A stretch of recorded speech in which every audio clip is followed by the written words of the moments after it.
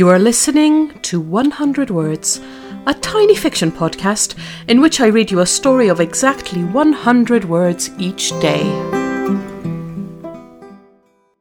Season 2, Episode 53. Pipe.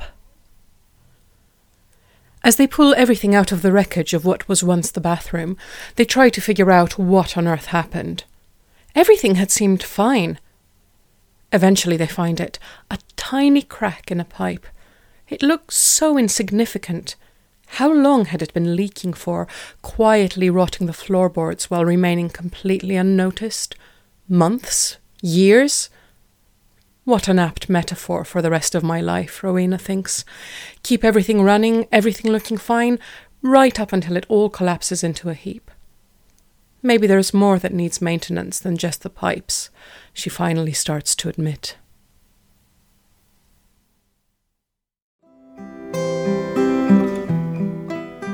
Thank you for listening to 100 Words. This podcast is written and produced by Marilisa Valtazano. If you enjoyed today's story, why not share it with a friend? Don't forget to tune in tomorrow for another 100 Words. Goodbye.